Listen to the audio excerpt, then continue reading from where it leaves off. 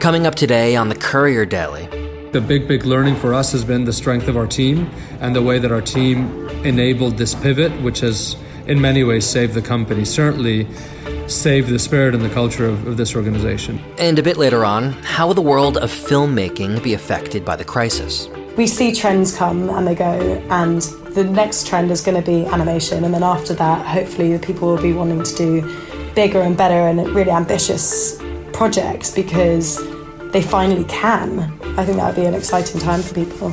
I'm Daniel Giacopelli. It's the 24th of April, and this is the Courier Daily. We're checking in with small business owners every day, all over the world, to find out how they're adapting, growing, and surviving.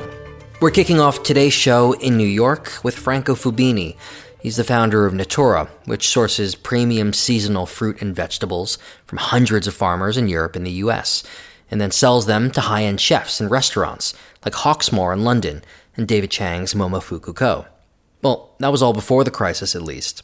Now, with restaurant revenue near zero in some of its markets, Natura's pivoted and opened up their chef-only app to everyone. Franco's on the line now from Brooklyn. And Franco, I guess, first of all, how have you guys really been coping the past few weeks? Yeah, so we're present in a number of regions. So we, I guess, had the benefit of foresight. Seeing what was happening in Milan led us to think very quickly that the situation wasn't going to be great for restaurants. And given that 60% of our revenue globally comes from restaurants, it was obviously a big concern for us.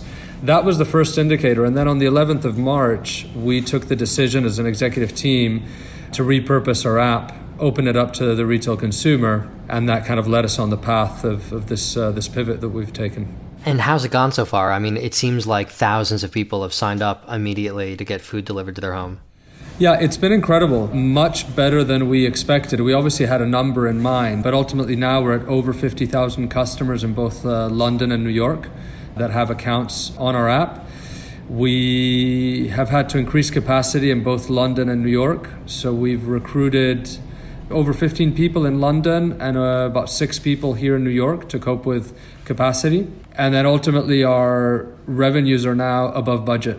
So it's just been completely nuts. So obviously all the revenue is not 100% coming from home delivery, but the home delivery has helped us recover the vast majority of the revenue to the point where we're over budget on both markets, in both London and New York. Paris, we took the decision to kind of leave it dormant because of the government help in France. What are the biggest sticking points right now for you to deliver ingredients from a farm to somebody's home in a city? What are the big challenges that have arisen within that kind of process? Really, mostly it's technological. Fortunately, we have our own tech team at Natura, and I think the investment that we've made over the years in building our own systems has paid off in a moment like this. The big challenge is not so much in the supply chain, but it's actually in utilizing an app that's been developed for chefs and how we enable consumers to use that. There's a lot of quirks that are very chef-driven.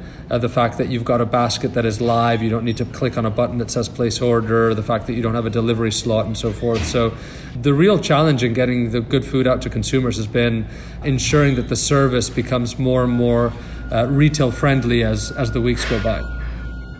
I understand that you guys are keen to continue this model post-lockdown, which I suppose begs the question, if it's such a lucrative model and interesting, why didn't you do this, a year ago? It's a very good question.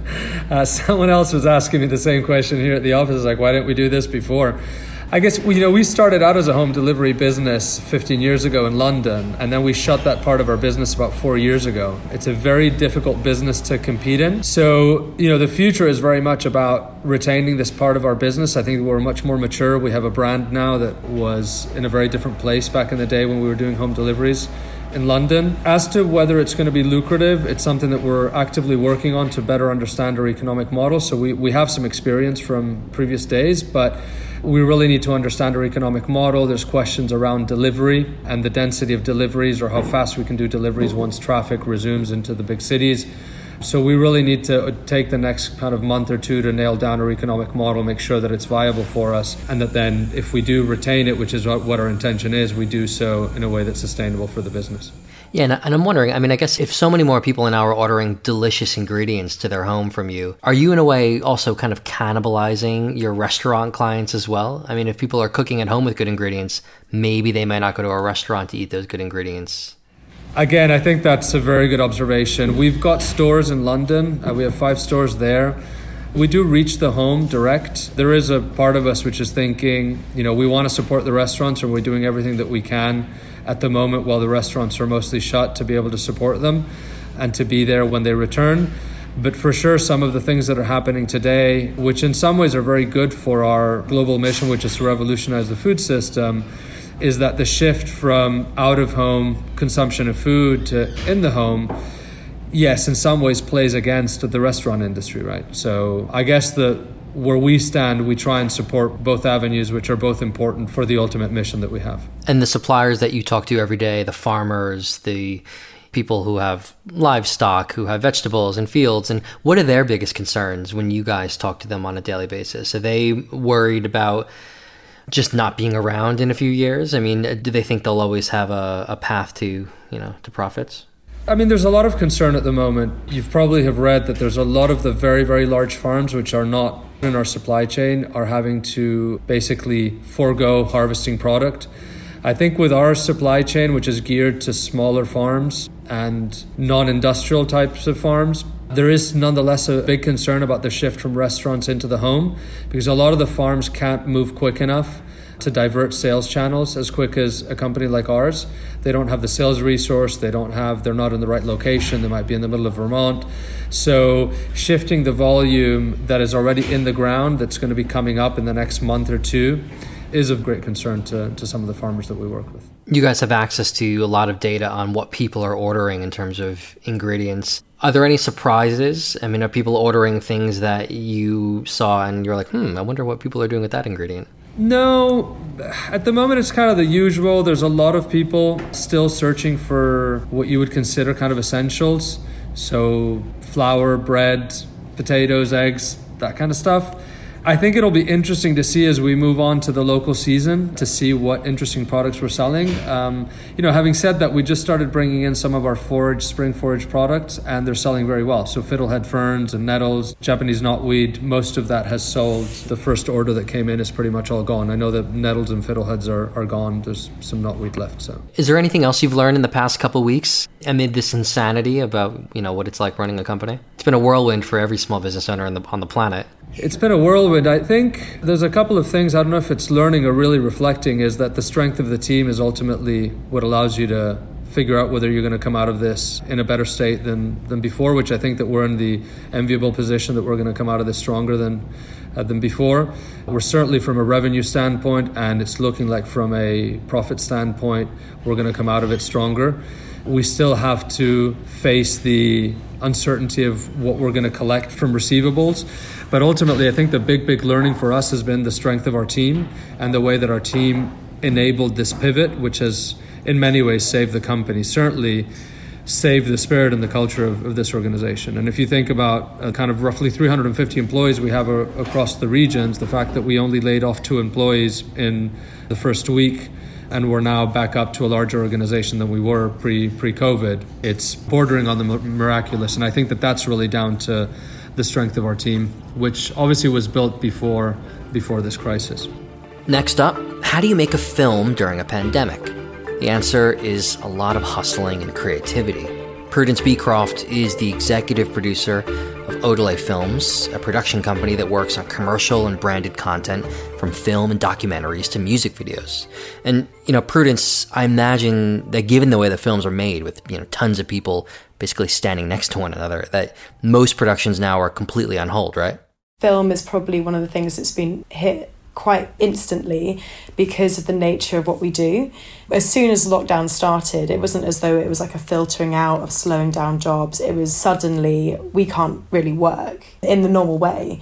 So we went from the core of our business is about getting people together in the same room. We have all our pre-production time, and ultimately we work towards having 50 to 150 people on set, be that through extras or crew.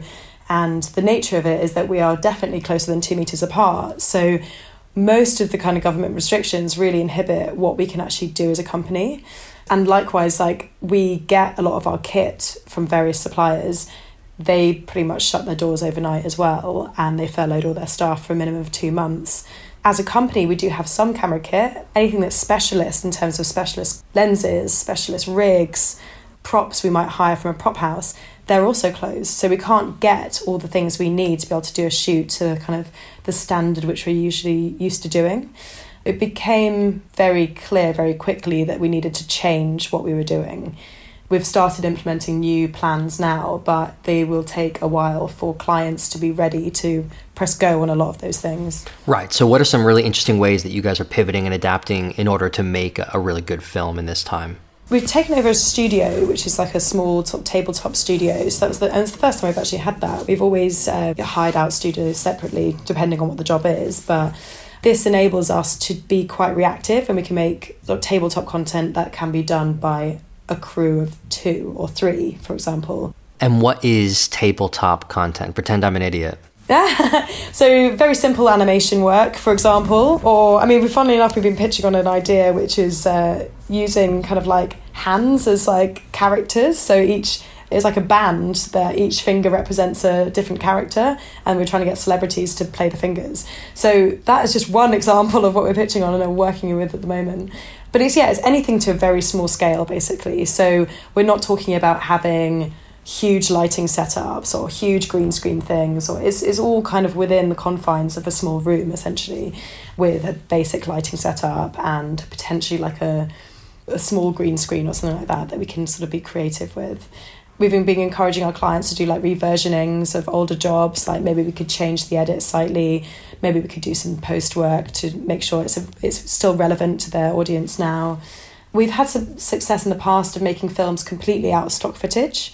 So that's something we've been kind of going back to and saying, why don't we do something like using Shutterstock or Getty or any of the image libraries that we can have access to, and we can make a narrative film out of that.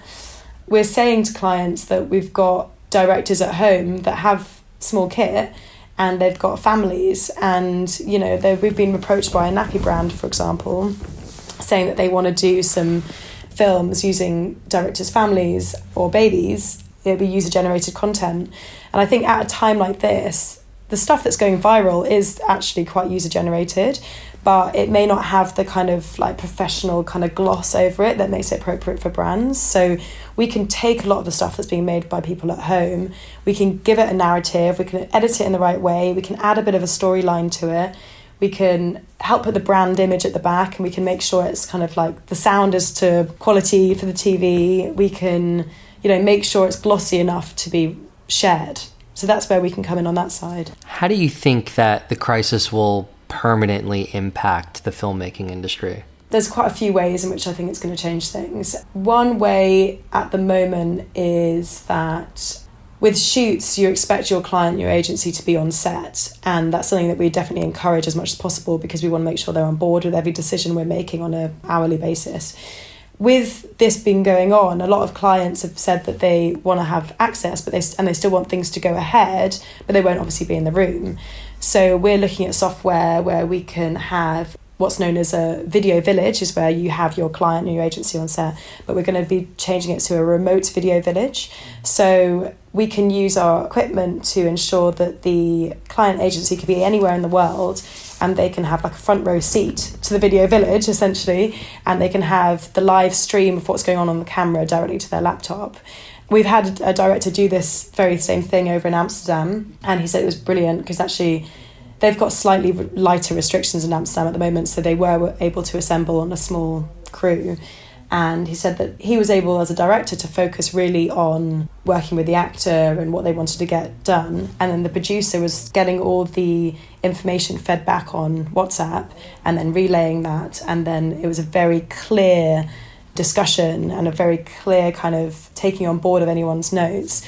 So it actually said it was great. So I think that moving forward, how that would affect it is that maybe clients and agencies won't be on set as much, and that will reduce huge amounts of travel budget and accommodation budget and food budget for all those people. Generally, people working at home is one thing, but we've also realised how pre-production we could do anywhere. We know we could do that anywhere. It just needs a producer and a production team with a laptop.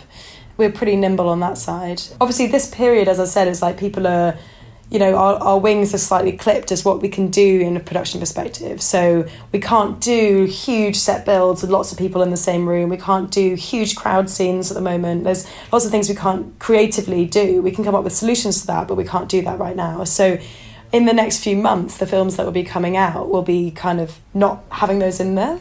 So maybe we're going to see a sort of a big surge of animation coming out that brands are going to be looking at. We're going to see lots of smaller shoots or documentary style shoots. But I think there will definitely be a sort of like full circle reaction to that as well. There's always trends in film, like when La La Land came out, a few months later, everyone wanted a musical-based ad. So we see trends come and they go, and the next trend is going to be animation. And then after that, hopefully the people will be wanting to do bigger and better and really ambitious projects because they finally can. I think that would be an exciting time for people. Yeah, every movie will be involving huge crowds or something like that. Yeah, holding hands. Breathing onto one another. Yeah, coughing on each other's faces. Yeah. But that's also a really interesting thing to think about because I've got a friend who's a graphic designer and he's working on a really high-profile brand that was involved with the Olympics and doing lots of kind of stuff around that. And they were saying that they had to redo all their posters so that the characters in the posters were socially distant. It's less so like that anyone thought there was actually a risk going on between those two models, but it's like as advertisers we've got a responsibility to enforce what we should be saying to people, i.e. if a brand doesn't feel it's morally right to have people holding hands or snuggling up next to each other at this time, then they can't put that out. So that's going to affect how we as producers will cast, or the narrative will be changing, or generally like the storyline might be different in the future. And as ever on every Friday show, we talk all things Courier Weekly with Duncan Griffiths and John Sunyer. Gentlemen, welcome back to your third appearance on the show. Hey Danny, good to be here. John, how you doing? Good, thank you. How are you? All good here. So, this week, guys, we covered a lot of things. We talked about how a London-based salon basically brought their product way, way, way forward from when they wanted to launch it. Duncan, what was this story about? Yeah, so Bleach, which is a hair salon based in East London, originally planned to launch this kind of whole digital package involving kind of tutorials, a chat functionality, all that kind of stuff to coincide with a new salon launch, and that was going to be in June. Obviously, when COVID-19 hit, they kind of decided to change their strategy completely. And that's basically meant being led by their tech team. And it's a team which hadn't even been in place in February. Suddenly, the whole company is kind of operating to these weekly cadences where they're releasing and updating different products every week. And the whole team is working to that same structure. Also in this edition, guys, we look at how to stay sane while working in a shared workspace, essentially your living room. You either work with a partner or you live with a partner who is having an intense job. And we talked to Ian and Zoe Sanders, they're work-life specialists, and they gave us some tips on how not to kill your partner. You both obviously live with your partners. Any tips you guys have? So I get regular texts from my wife, who's working in a different room from me. And basically they're always involving whether it's time for a snack and whether it's snack time, basically variations on a snack theme. So you get texts throughout the day. John, do you get texts? No, I just get shouted at because apparently I type too loudly. You do type very loudly. Are you guys missing that? John is a very loud typer. He's one of the loudest typers I've ever had the pleasure of sitting next to. Yeah, it's like he's Norman Mailer banging out some sort of like novel on the on the typewriter or something. What were the tips from Ian though, Duncan? I mean, he said you had to set rules, number one. What was that about? Yeah, so hopefully, situations aren't irreparably damaged by now. The kind of four things he mentioned were to set rules about certain things. So, for example, our mealtime is a work-free zone. Basically, to separate for your strolls and to leave the house at different times so you're not always together. Quite an obvious one, but to compartmentalise. So, if you're going to have a video call or you want to get into some deep work, go into a separate room, your bedroom, for example. And then one which I think we could all take some advice from is to be kind. So, if your flatmate or the person you're living with is having a bad day, seems stressed, just basically look out for them. So maybe that might be making a meal, a coffee, or just showing them a funny video on YouTube. And John, you edited a really great piece this week all about the future of sustainable fashion. Obviously, sustainable fashion has been a theme for a number of years, and it seemed like finally customers were putting their money where their mouth was. They were buying sustainable. Now, lo and behold, here comes the crisis. What's going on? Yeah, and it wasn't only that customers were buying sustainable, and it wasn't only that small independent brands were being sustainable. What we were also seeing was the big retailers, Nike, H&M here in the UK, all of those companies were claiming to be sustainable as well. But what we've seen in March, we saw a 50% drop in global clothing sales, with customers pretty wary of spending. So now the big question is, what happens next? Is sustainability going to be the kind of luxury add-on big brands drop, or whether they're going to kind of stick to their guns? What about Farfetch, the e-com platform? They announced something this week too, right? Yeah, so overall with small independent brands, they are sticking to their guns. We spoke to people in Spain, Australia, here in the UK. But what was also quite reassuring was the e-commerce platform Farfetch. Farfetch announced just this week that it was changing its ways, and it unveiled its carbon-reducing delivery initiative, which offsets all of its global emissions for shipping and returns. And with over 3,000 independent retailers, that was no mean feat. So that was a kind of green shoot to come from all of this. And that's it for today's show. If you like the episode, make sure to subscribe, rate, and review it on Apple Podcasts. I'd really appreciate it. And as ever, sign up to Courier Weekly, our email newsletter, for more stories of pivoting, adapting, and growing. Just head to couriermedia.co/sign up. I'm Daniel Giacopelli. The Courier Daily's back again on Monday.